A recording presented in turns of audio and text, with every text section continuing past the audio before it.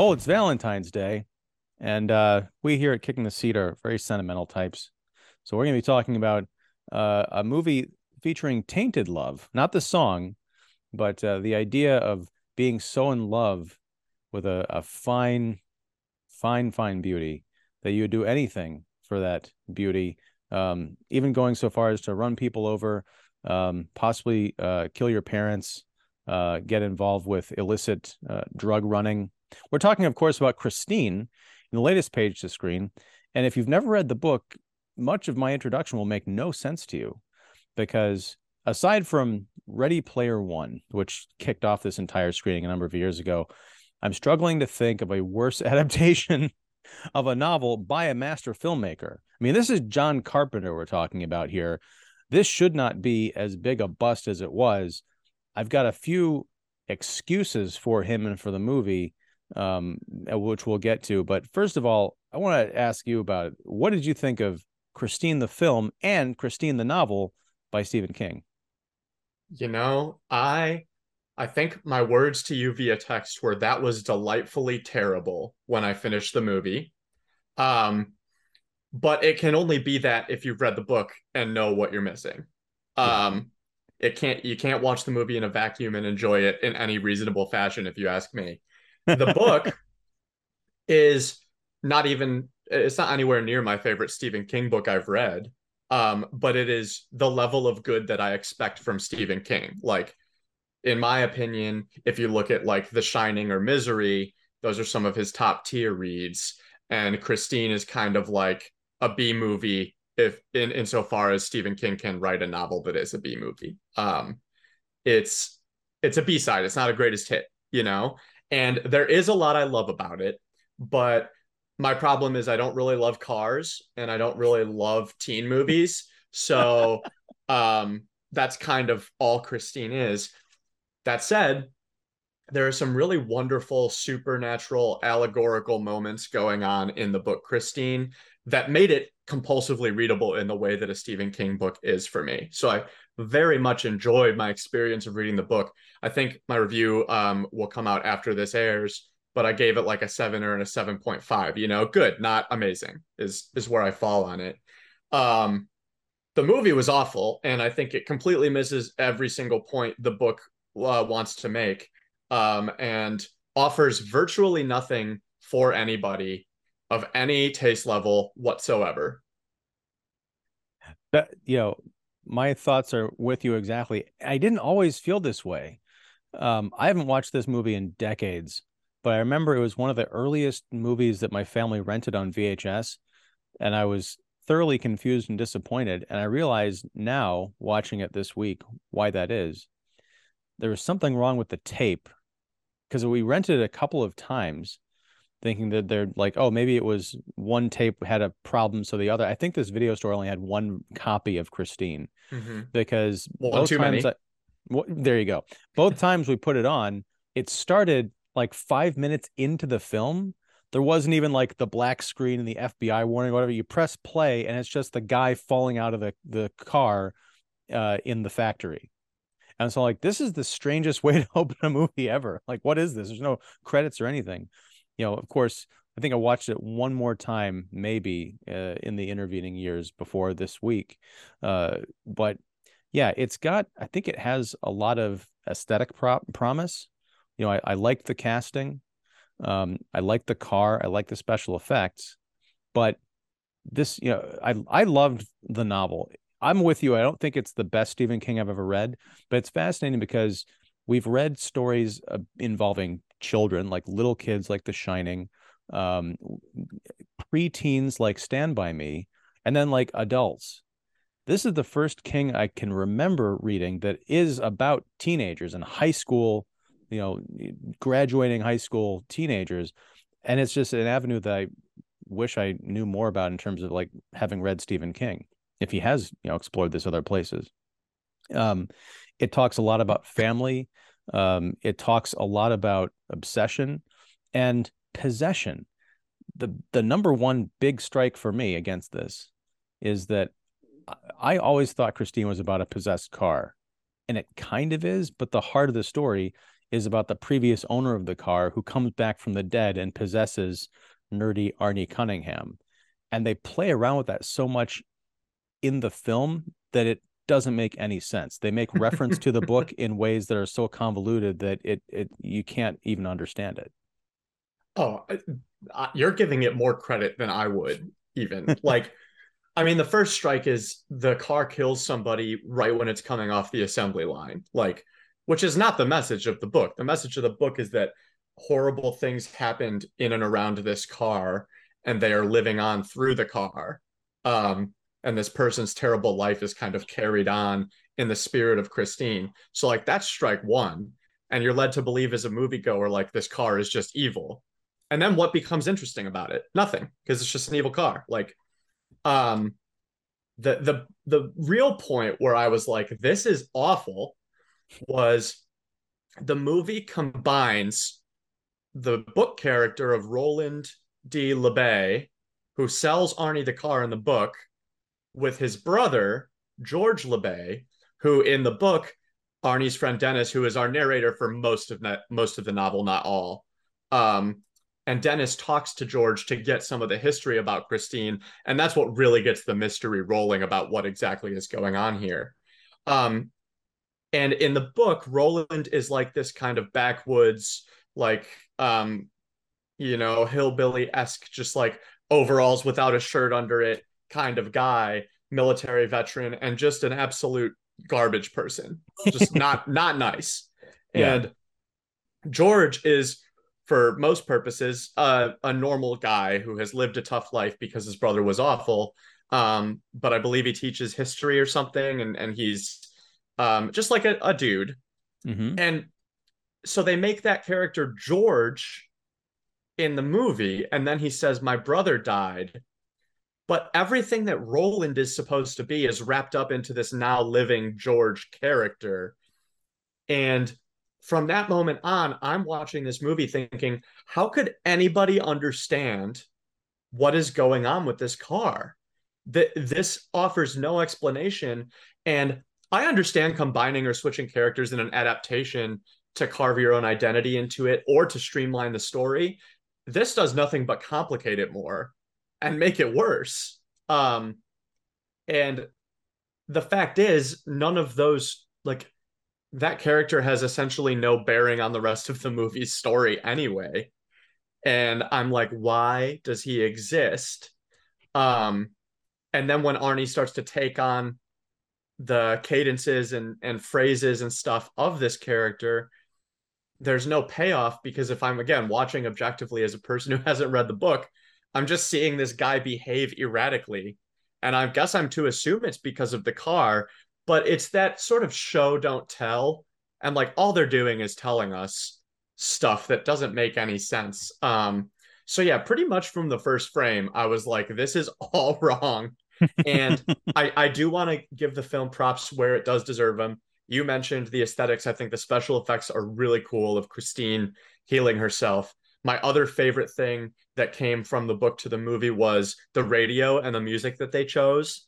It does add a lot to the aesthetic value, and you just can't get that across in a book in the way you can in the movie. But when Christine flicks on her radio and you hear the 50s music, and it's always very thematically relevant, even a little ham-fisted at times, it's both humorous and fun. So I really enjoyed that aspect of the movie, and that was the only aspect I enjoyed. I will maintain this unless you prove me wrong, and I don't think you will. I don't think so either. The one thing I will add that I think they got right is the character of Lee Cabot, who Stephen King was obsessed in this book with Lee Cabot's cheekbones. He kept referring to these high, like, Nordic or Viking cheekbones, and they cast Alexandra Paul, who would later go on to be on Baywatch a few years after this, and they certainly got that right. Although they described Lee as kind of blonde and very, almost like sprightly, and I don't think that quite matches Alexandra Paul's look. I don't remember the name of the actress, but she played I'm gonna even butcher her character's name. The Spider-Man universe with Tom Holland. She's the blonde, like, school TV reporter girl. Oh, Betty Brant? Betty Brant, yes. I I imagine that actress, when I was reading the book, I kept seeing her when I was reading Yep. about this. I'm like, that would have been perfect. This whole thing cries out for a modern day Netflix series. And I feel like we say that a lot on Page to Screen, but there's so much richness in the novel and so much history and story that it's almost impossible to put into a 2 hour movie. Although I will say Carpenter and the screenwriter, I want to say his name is, uh, I'm going to say Bill Phillips. That doesn't sound right. Let me look this up because I want to give proper It's probably attribution. Phil Billups. No, oh, it is Bill Phillips. Yeah, There you um, go. Phil Billups. Um, they waste so much time on high school hijinks, like Dennis and his friends like trying to figure out if they're going to ask out the new girl in school, Lee Cabot. And then you've got the jealous cheerleader that Dennis is kind of messed around with, who I was surprised to find was a young Kelly Preston, who passed away I think last year, but she would go on to, she was in Jerry Maguire and a number of other things, but also was John Travolta's wife of many years. Oh, Um, but yeah, that is just something to kind of pull me out of the movie in a good way because there was nothing else going on that I enjoyed. yep. Like, oh wow, that's cool. Um, but yeah, there's a lot of story to pack in here, but a lot of things that I think they could have included in the film and had it work out. But I said I was going to give it some credit. I think it might have just been the time because the book reads like a special effects heavy horror movie. And I don't know that there was a lot of that you could pull off in 1983 and have it be, convincing. All of the deaths in this film are so generic, whereas they're very colorful in the novel. Like Moochie Welch, who's the kind of the fat kid in the jogging suit who gets run down. He cornered into like an alley, and then Christine kind of crumples herself up and pushes to kind of chop him in half.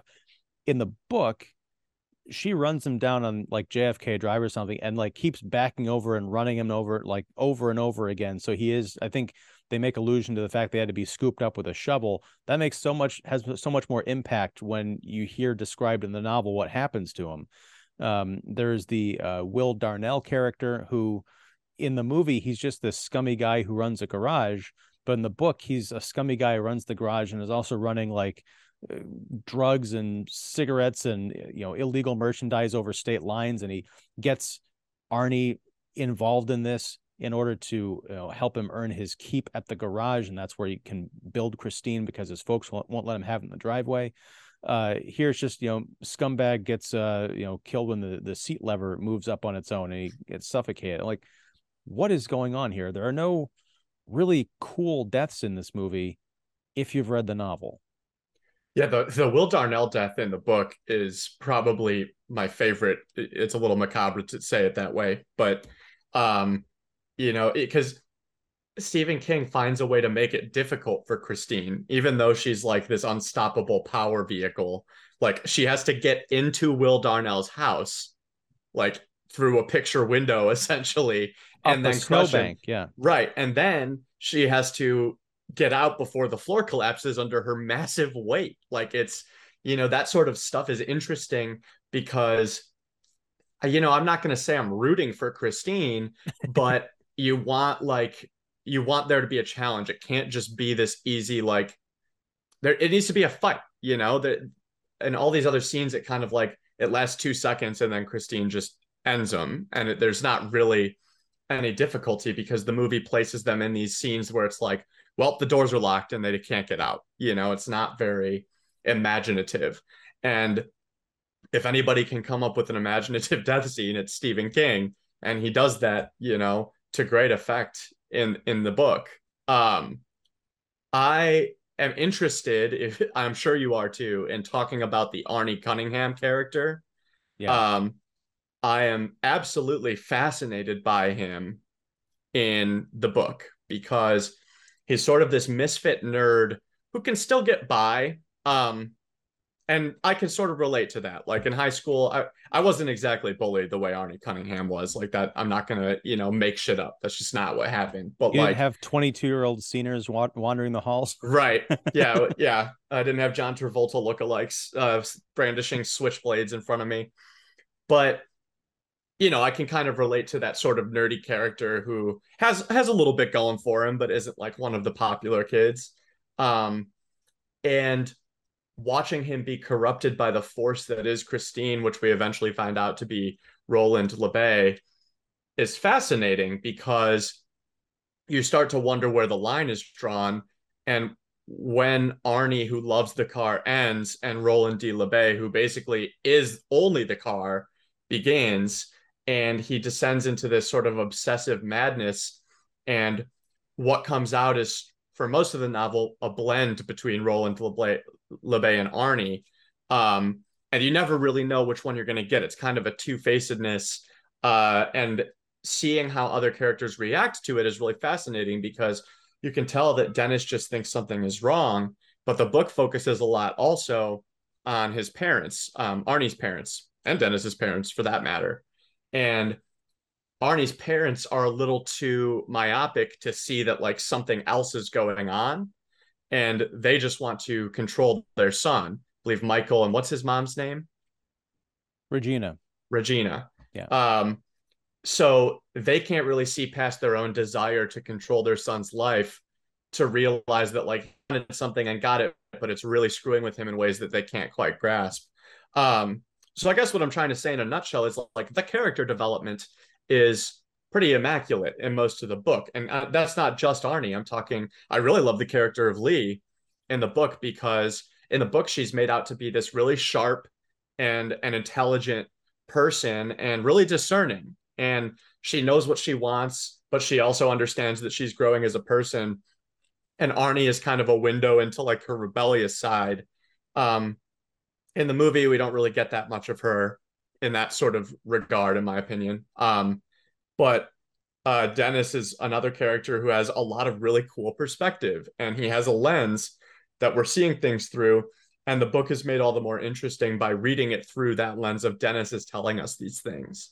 The movie, everybody reads like a silhouette to me. They're all archetypey and tropey, and there's no depth to any of the characters. And that makes it difficult because the language of the movie is kind of telling you root for Arnie, even though he's kind of going through this downfall. And then these other characters die, and you're just kind of left like unsure of what's going on. And this is to say nothing of the ending, which I will save for later, but lots to unpack there. But yeah, the character development for me, amazing in the book, not so in the movie. And like the divide is huge. Well, yeah, and it's almost a crime that, again, I don't know how you solve this problem in a 2-hour movie, which is why let's just start with the setting, okay? In the book, I believe it's Pittsburgh, which means you have seasons, unlike in California, which is where the movie is set. The book's in Pittsburgh, movies in California. And even though it's, they have little title cards like October 9th, November 23rd, and then Christmas or whatever it is, there's no sense of any time passing really, because what time does pass is all jumbled up anyway. When Dennis approaches Lee in the library in the film, he says, "Hey, do you want to go dancing after the big football game on, Saturday or whatever?" And she's like, "No." And he says, "Why not?" And she says, "I have a date." Turns out that date is with Arnie Cunningham. When did that happen? We see them in exactly 2 scenes together. One is at the football game where they're like kind of making out on the hood of Christine. And the next is at the drive-in. And she's like, no, she almost chokes to death on a hamburger, and then he drives her home. And then at the door, she's like, "I've always hated that car." I'm like, "I'm sorry, we just met you." Like, what do you mean you've always hated that car? There's like 18 scenes missing in this whole setup.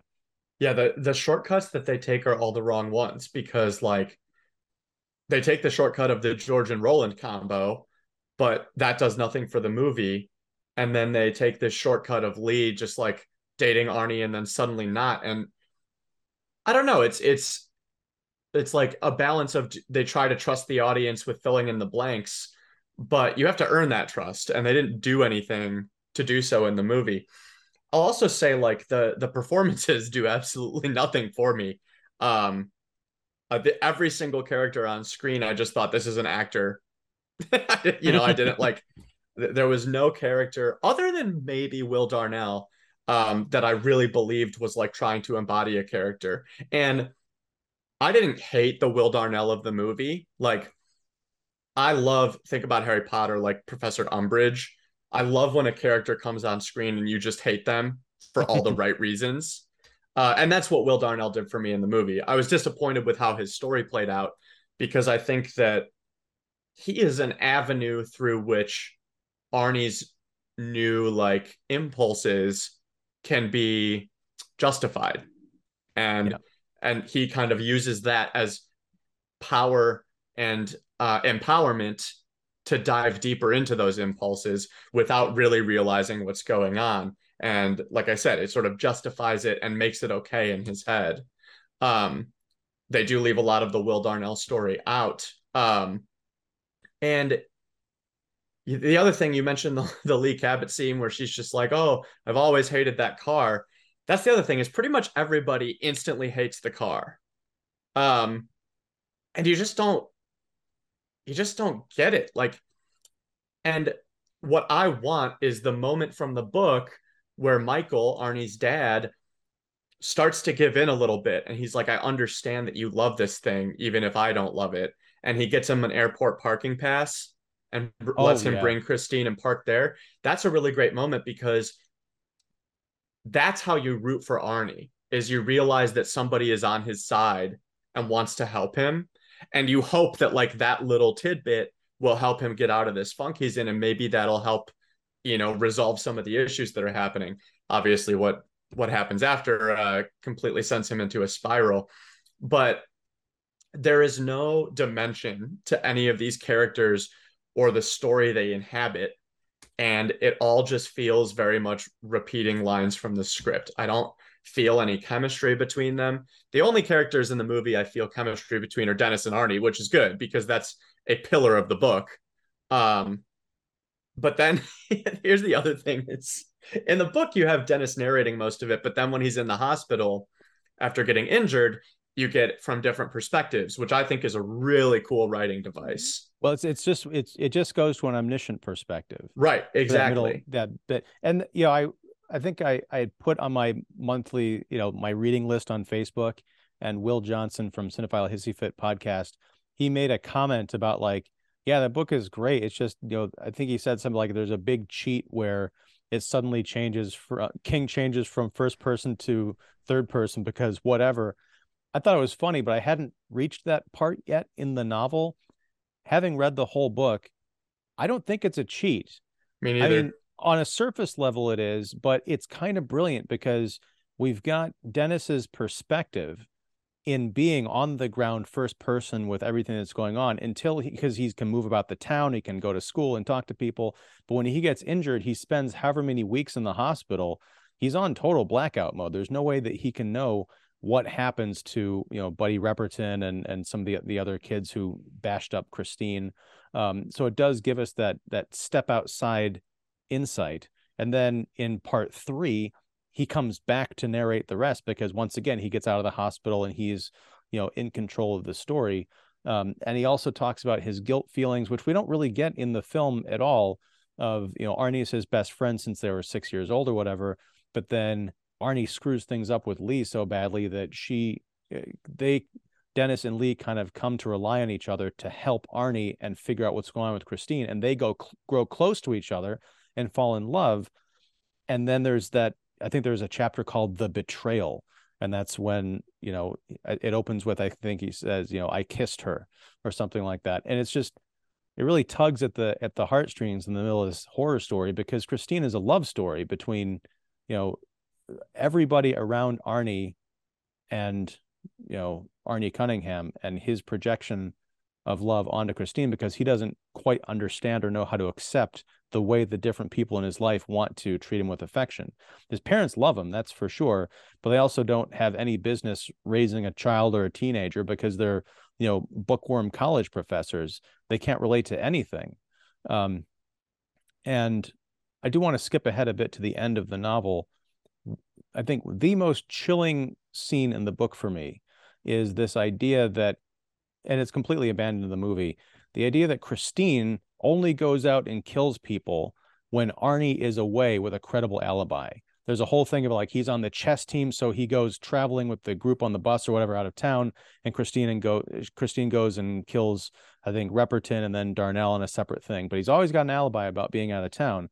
And the last final conflict, he decides to go with his mom out of town to go visit colleges because he's been threatening to not go to school, and that's like destroying his parents. He makes up with her.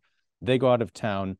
Dad stays behind to help organize the other, like Lee's parents and Dennis's parents and sister, to get them all into one house and not leave because Christine could be out on the road prowling to run them all down.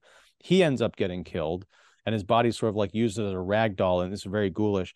But the most chilling part of the book is when we find out what happened to Arnie and his mother, because LeBay has control of Christine and is fighting this giant, it's like a giant tanker truck. I think it was called Petunia. It was this big pink thing that instead of a boring like bulldozer in the movie. Yep. But while the battle's going on, as Christine starts to lose against this giant behemoth, it's revealed that LeBay's body leaves Christine and kind of floats and hones back in on Arnie's location. The car that they're driving runs across the highway and crashes into a semi-truck, and the driver reports that even though there are only two bodies in the car, he swears he saw a third party in the car. And so my imagination was on fire. I'm like, imagine Arnie and his mom just like driving, all of a sudden this fucking deformed ghost appears in the front of the car and is trying to like jerk the wheel. Like it's a one sentence line that I haven't been able to stop thinking about in the week since I finished the book.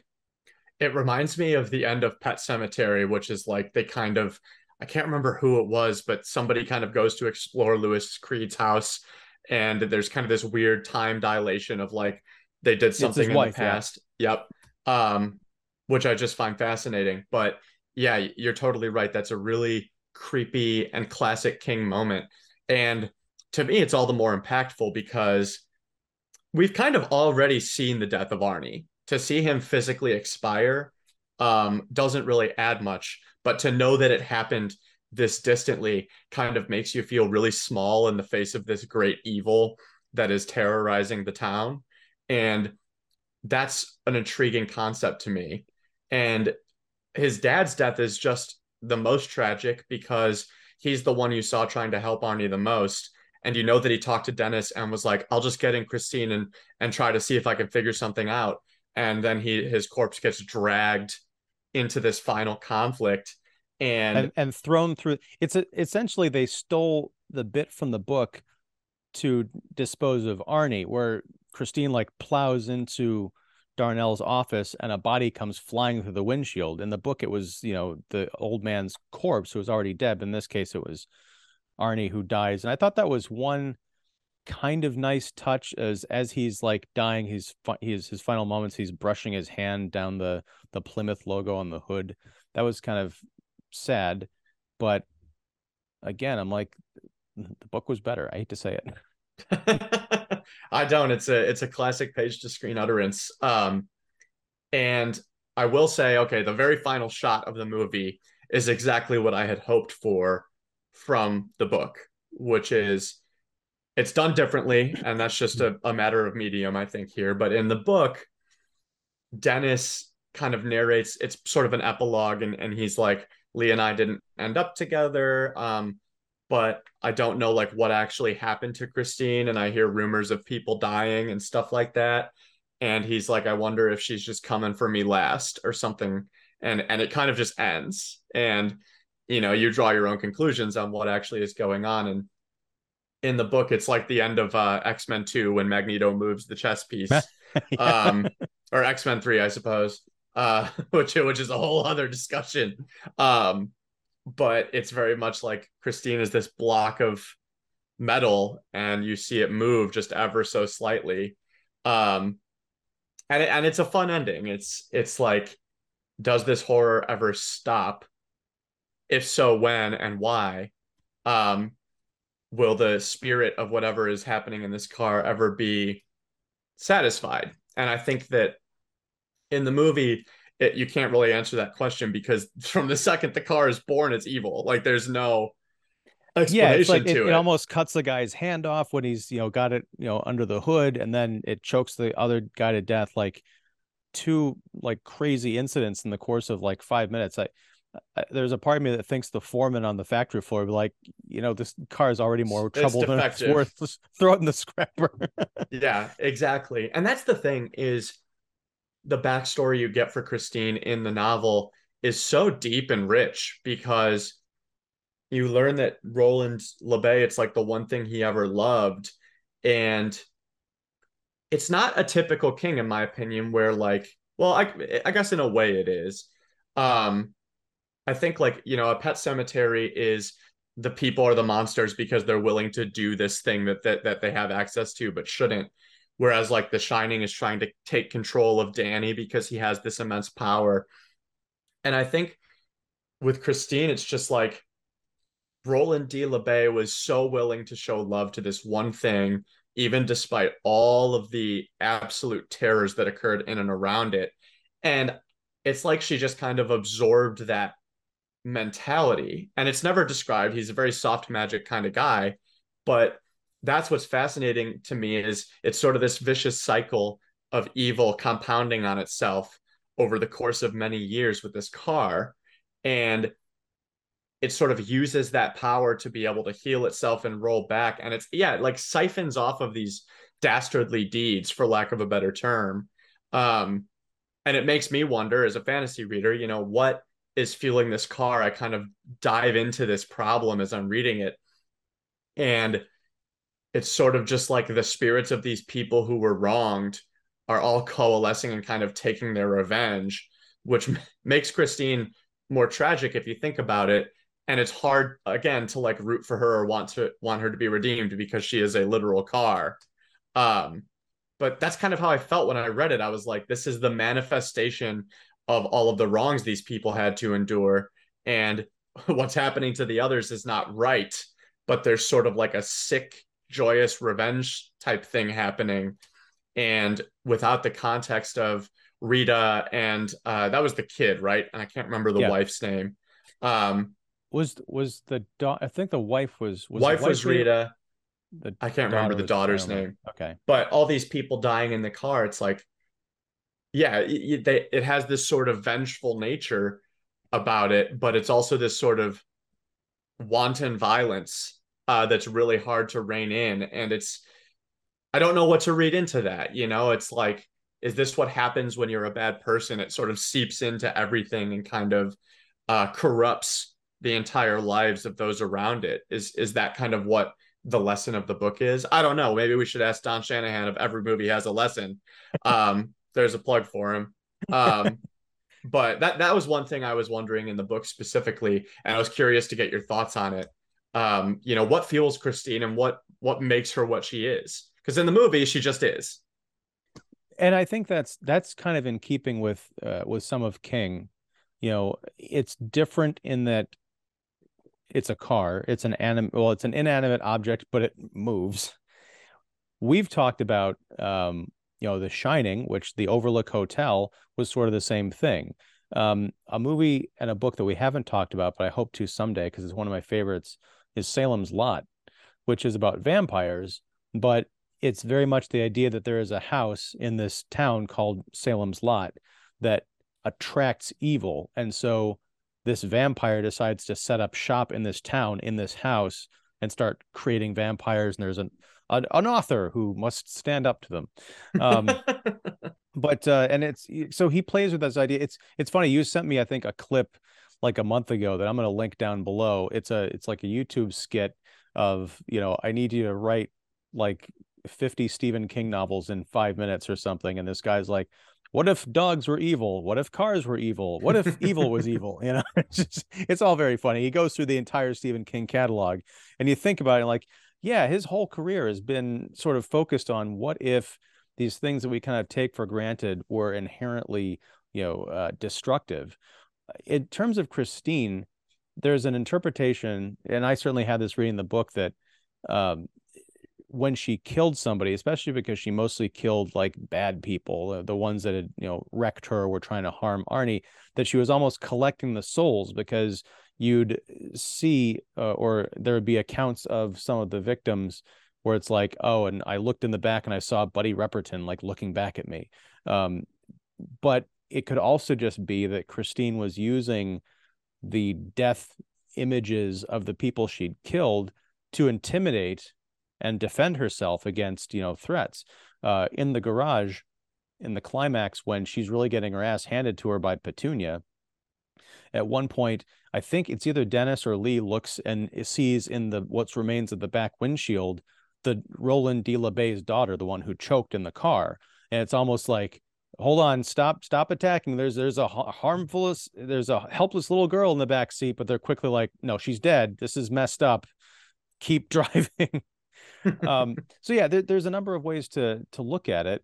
And I think the lack of an answer is one of the things that kind of makes it intriguing. But the movie just has it be like, yeah, she was.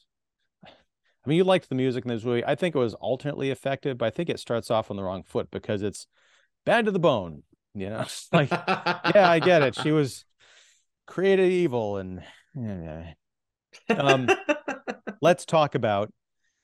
One other thing, and pardon the language here, folks. One improvement that the book did make, or the film did make over the book, in the novel, Buddy Repperton, who's like a 22 or 23-year-old high school senior, literally keeps getting held back, and he's a delinquent and a reprobate. He calls Arnie Cunningham, cunt face, which every time I read it, it wasn't just ugly, it was just clumsy. There's just something about the construction and the placement of those words together. It doesn't flow. In the movie, Bill Phillips, in the one bit of credit I will give him, came up with, or maybe it was John Carpenter, I don't know, Cuntingham. Like, it's right there. Just pick up the free money. But the other thing this movie does is it obeys Roger Ebert's law. It was called the Harry Dean Stanton, M. Emmett Walsh rule, which if either of those character actors appear in a movie, there has to be something good about it. Harry Dean Stanton, you might remember, was in Alien. He's been in a number of movies, but he plays Detective Junkins, who he's great in this movie in the couple of scenes that he gets, except for the last scene, which cuts from Christine being demolished to, hey, it's the next day, and Dennis and Lee, and for some reason Junkins, are just standing right next to each other, in this straight, 3 medium shot, just like, hey, that was weird. Like, wait, where did he come from? How did anybody know this was going on? What's the story here?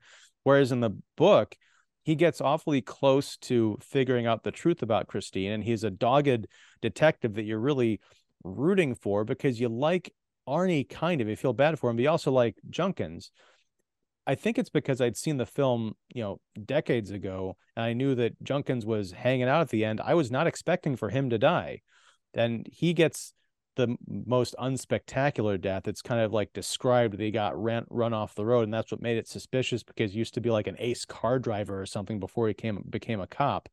Yeah, it's just, again, it's one of those things where if you made this into a Netflix series, you can almost have an entire like half-hour episode about Detective Junkins. Yeah, a series would really rectify a lot of the issues, and I think that of all the Stephen Kings we read, this actually, I think, lends itself well to that format more than most of the others. Because you have already kind of your long-term A and B storylines, which is the A obviously being Arnie, which conveniently starts with an A, so that's good.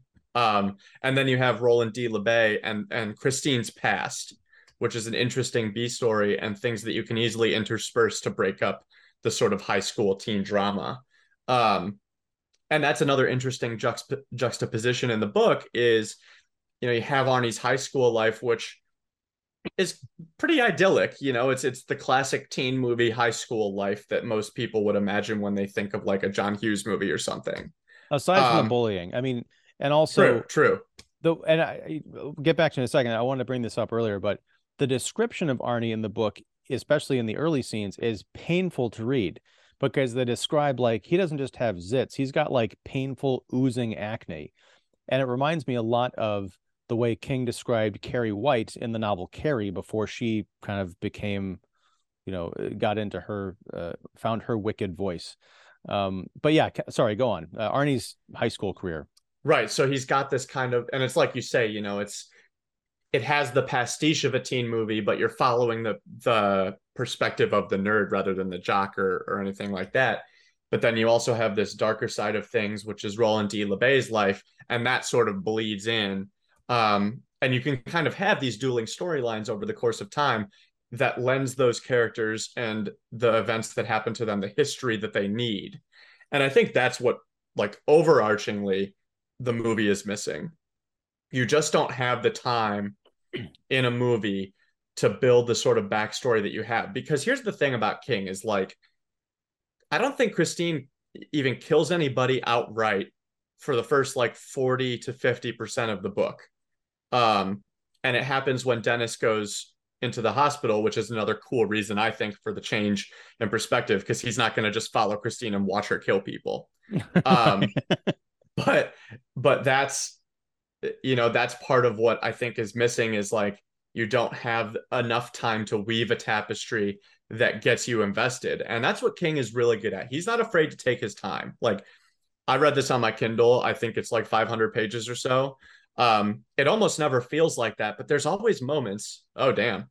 There's always moments in a King book where I feel like nothing has really happened, but I'm still very interested. Like that's sort of, he's good at establishing the slice of life and he doesn't remove you too early. Sometimes he waits a little too long, but I think that's lending to the horror element of the story is like you're kind of waiting for that bad thing to happen. So he builds that anticipation by showing you this is what the person's life is like. And you need that context for it to suddenly become terrible. Because if you don't have anything to compare it to, like in the movie, Arnie just kind of becomes a bad boy out of nowhere. And you're kind of like, oh, well, maybe he always had this in him and we caught him on a bad day in the beginning. Like that's how it feels to me. Yeah, I mean, well, first of all, the book is 644 pages. Oh, dang. And we're talking about this a little bit earlier than I had planned because, as I've discussed here, my strategy for reading, because I've got a million things going on, especially these giant books, I break them up into like, okay, I'll read like 13 pages or 20 pages a day for the month before we talk about it.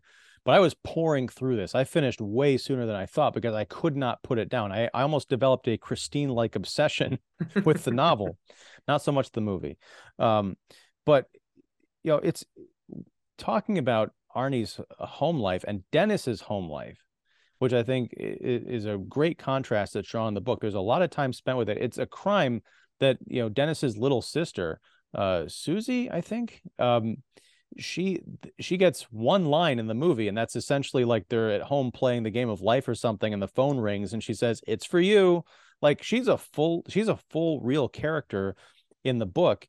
And Dennis's dad, we find out, was like a toy. He makes toys in his spare time. He's got like a whole workshop downstairs, kind of fancies himself like a year-round Santa Claus.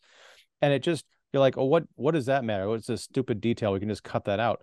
But no, because it shows that Dennis has a really nurturing home life and Arnie doesn't.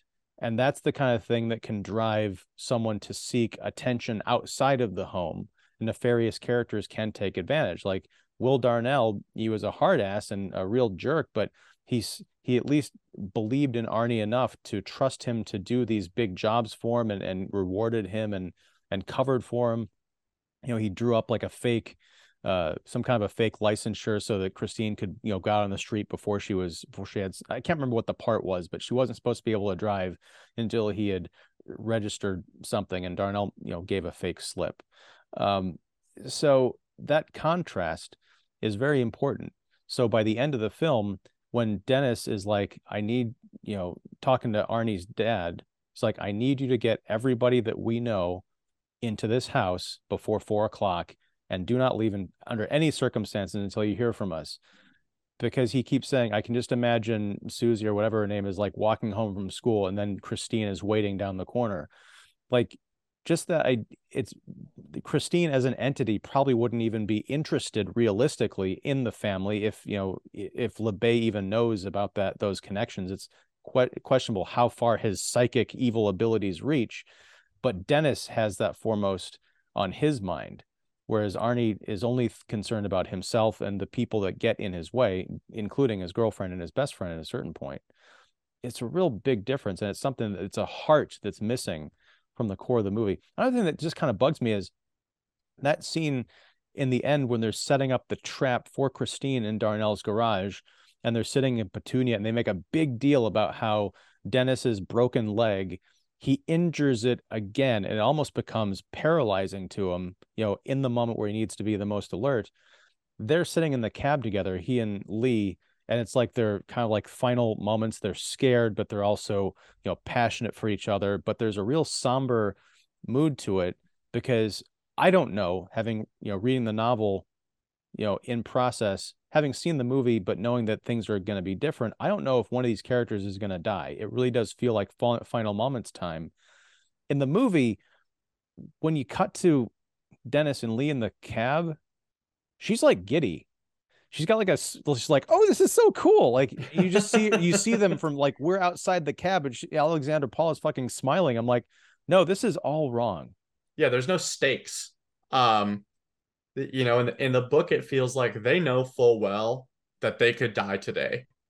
And they're kind of operating under that assumption, as grim as it is. You also bring up a really interesting point about Arnie's home life, because from anybody looking in from the outside, it's ideal. You know, he has parents who are well-to-do, and it kind of paints a picture that is often overlooked, which is like, you can have a perfectly privileged and like well-off upbringing, but there can still be a lot of emotional trouble that you go through growing up.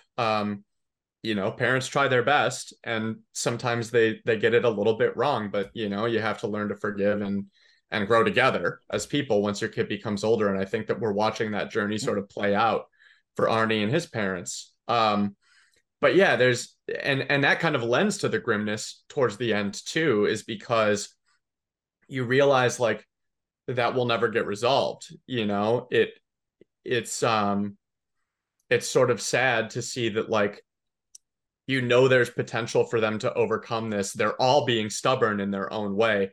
Michael by being conflict averse, Regina by being like, I need to be in control, and Arnie by being like, I want this one thing. And there's no willingness to compromise. Whereas you have Dennis and Lee, who are willing to give up their entire lives just to save him. And Arnie is unable to see that he has the nurturing, caring people around him. He's just not looking in the right places and not trusting. And he has every reason not to, because Lee and Dennis are together now, and he knows this. So that's even more tragic, which is like, you know, Lee and Dennis are just trying to act on their feelings, being young kids. But in a way, they effectively doom Arnie, because they remove any connection to that love and nurturing that he is seeking. And that's just as tragic an outcome as any. Right. And it's something that I'd kind of forgotten until you mentioned it, even though we've talked about the circumstances. This novel ends with, it might even be in the postscript, but they talk about there's a three casket funeral for the Cunninghams, you know, mom, dad, and Arnie. And it's such a chilling image. They talk about the three coffins like lined up next to each other. And I guess in the movie, we get, you know, the three figures standing out in the junkyard saying like, wow, that was strange. Totally the same impact. But no, it's an odd thing, because, you know, John Carpenter, as I mentioned, he's a master filmmaker. I mean, we talked about The Thing. He did Halloween. I mean, this was like right in his peak. He did like, you know, I think like The Fog and Halloween and Christine, Starman, Escape from New York, Big Trouble in Little China, like the early to mid 80s, like he was knocking out pretty much a movie every year. This feels like The Obligation. It feels like, hey, Stephen King's a hot writer. He's got this best-selling book. You're a horror guy, John Carpenter. Let's get the two, no pun intended, Kings together and make a movie. But like everything just felt kind of rushed and low budget, not in terms of the sense of like how much money they actually had, but like what they could do with their ideas. Like, okay, we got this cool scene where there's these three kids in a car and they're getting chased up this like mountain, and then there's a crash and like a ramming into a snowbank, and then the one kid gets out, and then the ghost comes at him and like points at him, and it scares him to death. We're going to shoot this in California, so snow's going to be a problem. Those stunts, little bit expensive and tricky. How about we just set a car on fire and drive it down the road, which is cool to look at. But then it's just like you get another running scene of a guy being chased by the car. And then Christine just kind of like runs over Buddy Repperton and leaves this flaming body in the street. It's fine if you've never read the book, but this is the constant problem. If you have read the book, and this is one of my frustrations with, based on the novel by Stephen King. Well, the reason you're making a movie about it is because it's a blockbuster novel. So you're trying to say, you read the book, now come see it realized in big, beautiful, moving pictures. But then you go and watch it and you're like, this is nothing like what I read. And then if you watch this movie, it's kind of a junker, pun intended. It's not necessarily going to inspire you to read the book, even if you got a Stephen King nut for a friend saying, no, you got to read the story. There's so much to it, so much more to it. Your reaction is probably gonna be like, so much more lameness. Why would I bother? 644 pages. Get the hell out of here. Yep. Oh, that's exactly how I feel. I mean, you've pretty much described my ethos as a reader, which is, it's kind of sad that like bad adaptations can make people less likely to read than they already are, which is a lot of the times very low anyway. I was at a friend's house a few weeks back. This is really funny. There were like 10 of us just hanging around. I was playing darts, and a group of people was talking like a few feet away, and one of them was like, yeah, who even reads books anymore? And everybody in the room turned and looked right at me at the instant. And this guy had never been to my house. He has been invited, but he has never come, so maybe he just hates books that much. But I was like, yeah, I mean, I still do, and like a bunch of other people in the room do. But there's kind of already that attitude, especially among people of my generation, like, the millennials and below, they want that quick hitter and they don't want to be reading a book for however many hours. And I've come a long way in my journey of acceptance for people who don't accept it as a hobby. Like, it's a passion for me. It may not be for everybody else, but I think that media like Christine is part of the problem, because people assume, oh, I will just watch the show or movie when it comes out. And number one, they don't realize that they're foregoing all sorts of amazing stories that will never get adapted, number one. But they're also missing amazing stories that were adapted terribly, like this one. And here's the thing. I'm not trying to say that every layperson will love the novel Christine. But if you like cars and horror, you will like the novel Christine. Like it has a lot going for it in that regard. And it's a shame. So that was a long way of pretty much saying the exact thing you said. But I feel it really hard these days. And I have a similar feeling like with The Last of Us, this adaptation. I actually think that it does quite a good job, and the show is actually very good. But every person I've talked to who hasn't played the game is like, the show is immaculate. And everybody I've talked to who has played the game is like, the show is very good, like high quality TV, but the game holds a special place in your heart. And I know we talked about this last time a little bit, and you made some good points about agency and being in control of the story and things like that. And that's what The Last of Us show does really well, is they expand on characters you didn't get to access in the game. And that relates to Christine, because you have this point of view issue where you're following Dennis, and then when you're not, it goes to Omniscient and the story breaks wide open. And unlike the person who commented on your post, I think it isn't a cheat. I think it's a really intentional and interesting storytelling device. And it made me think, and it made me go, oh, this is really intriguing. So yeah, there's a lot to unpack in terms of adaptations and storytelling formats and stuff. But I generally agree with you that, stuff like this is harmful to the medium of books, because it feels just like a piss ass cash grab when there's actually a really cool and meaningful story to be had elsewhere. I think we'll end it there, because that was very well said. Thank you. That was a cherry pristine ending there, Cole. You could take that for a spin around the block. Cherry Christine ending. I ruined it. No, man, but thank you for reading this book and watching this movie with me. You know, my recollection of the movie was much higher from when I saw it when I was like, 8 years old or whatever. And then I watched it, I think, like I said, one other time in the ensuing decades. I bought the 4K Blu-ray because it was like $18. And I end up watching the movie on Amazon because, I can't watch a, horror movie on my TV at 4 o'clock in the morning. So after it was over, I'm like, wait, I own this now. Great. But I own the book, and I'll read that with great interest another time again. So yeah, Cole Rush, thank you very much. What do you got published coming up? Anything to plug? Yeah, I've got two big things that I'm very excited about. One of them is out. You can read it right now. It is my piece about why people balk at animation and how we can change their minds. You are featured quite heavily in it. Thanks for the amazing quotes. It has gotten a really great response and sparked a lot of cool discussion. And I'm working on hopefully some follow-up pieces in the future. And then the second piece I have in the works, it should publish late February, so sometime after this is out. It's about gambling and fantasy. And I basically talk about a little bit about the gambling industry in which I came up and kind of got my start as a writer. And I talk about three instances of gambling in fantasy books and what I like about them and what I dislike, kind of measuring them against the reality of the actual gambling industry. It's a pretty fun piece, and it kind of talks about like how you can take a very real world, kind of larger than life industry and add a little fantasy element to it to make it even more weird and wacky. So lots of fun to be had there. And then I have a few other pieces coming out on Tor.com over the next month or so. So you can check out all my work at colerush.com. Excellent. All right. Well, links will be down below. So thank you, sir. I can't remember what we have coming up next month, and I'm not going to stop and look, but whatever it is, it'll be great. It'll be fun. Well, I don't know if it'll be great, but the conversation will be a lot of fun. That's a guarantee. And that's what matters.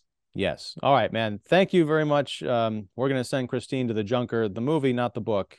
The book we're going to keep in, one of Jay Leno's awesome, pristine garages and never let it out of our hearts.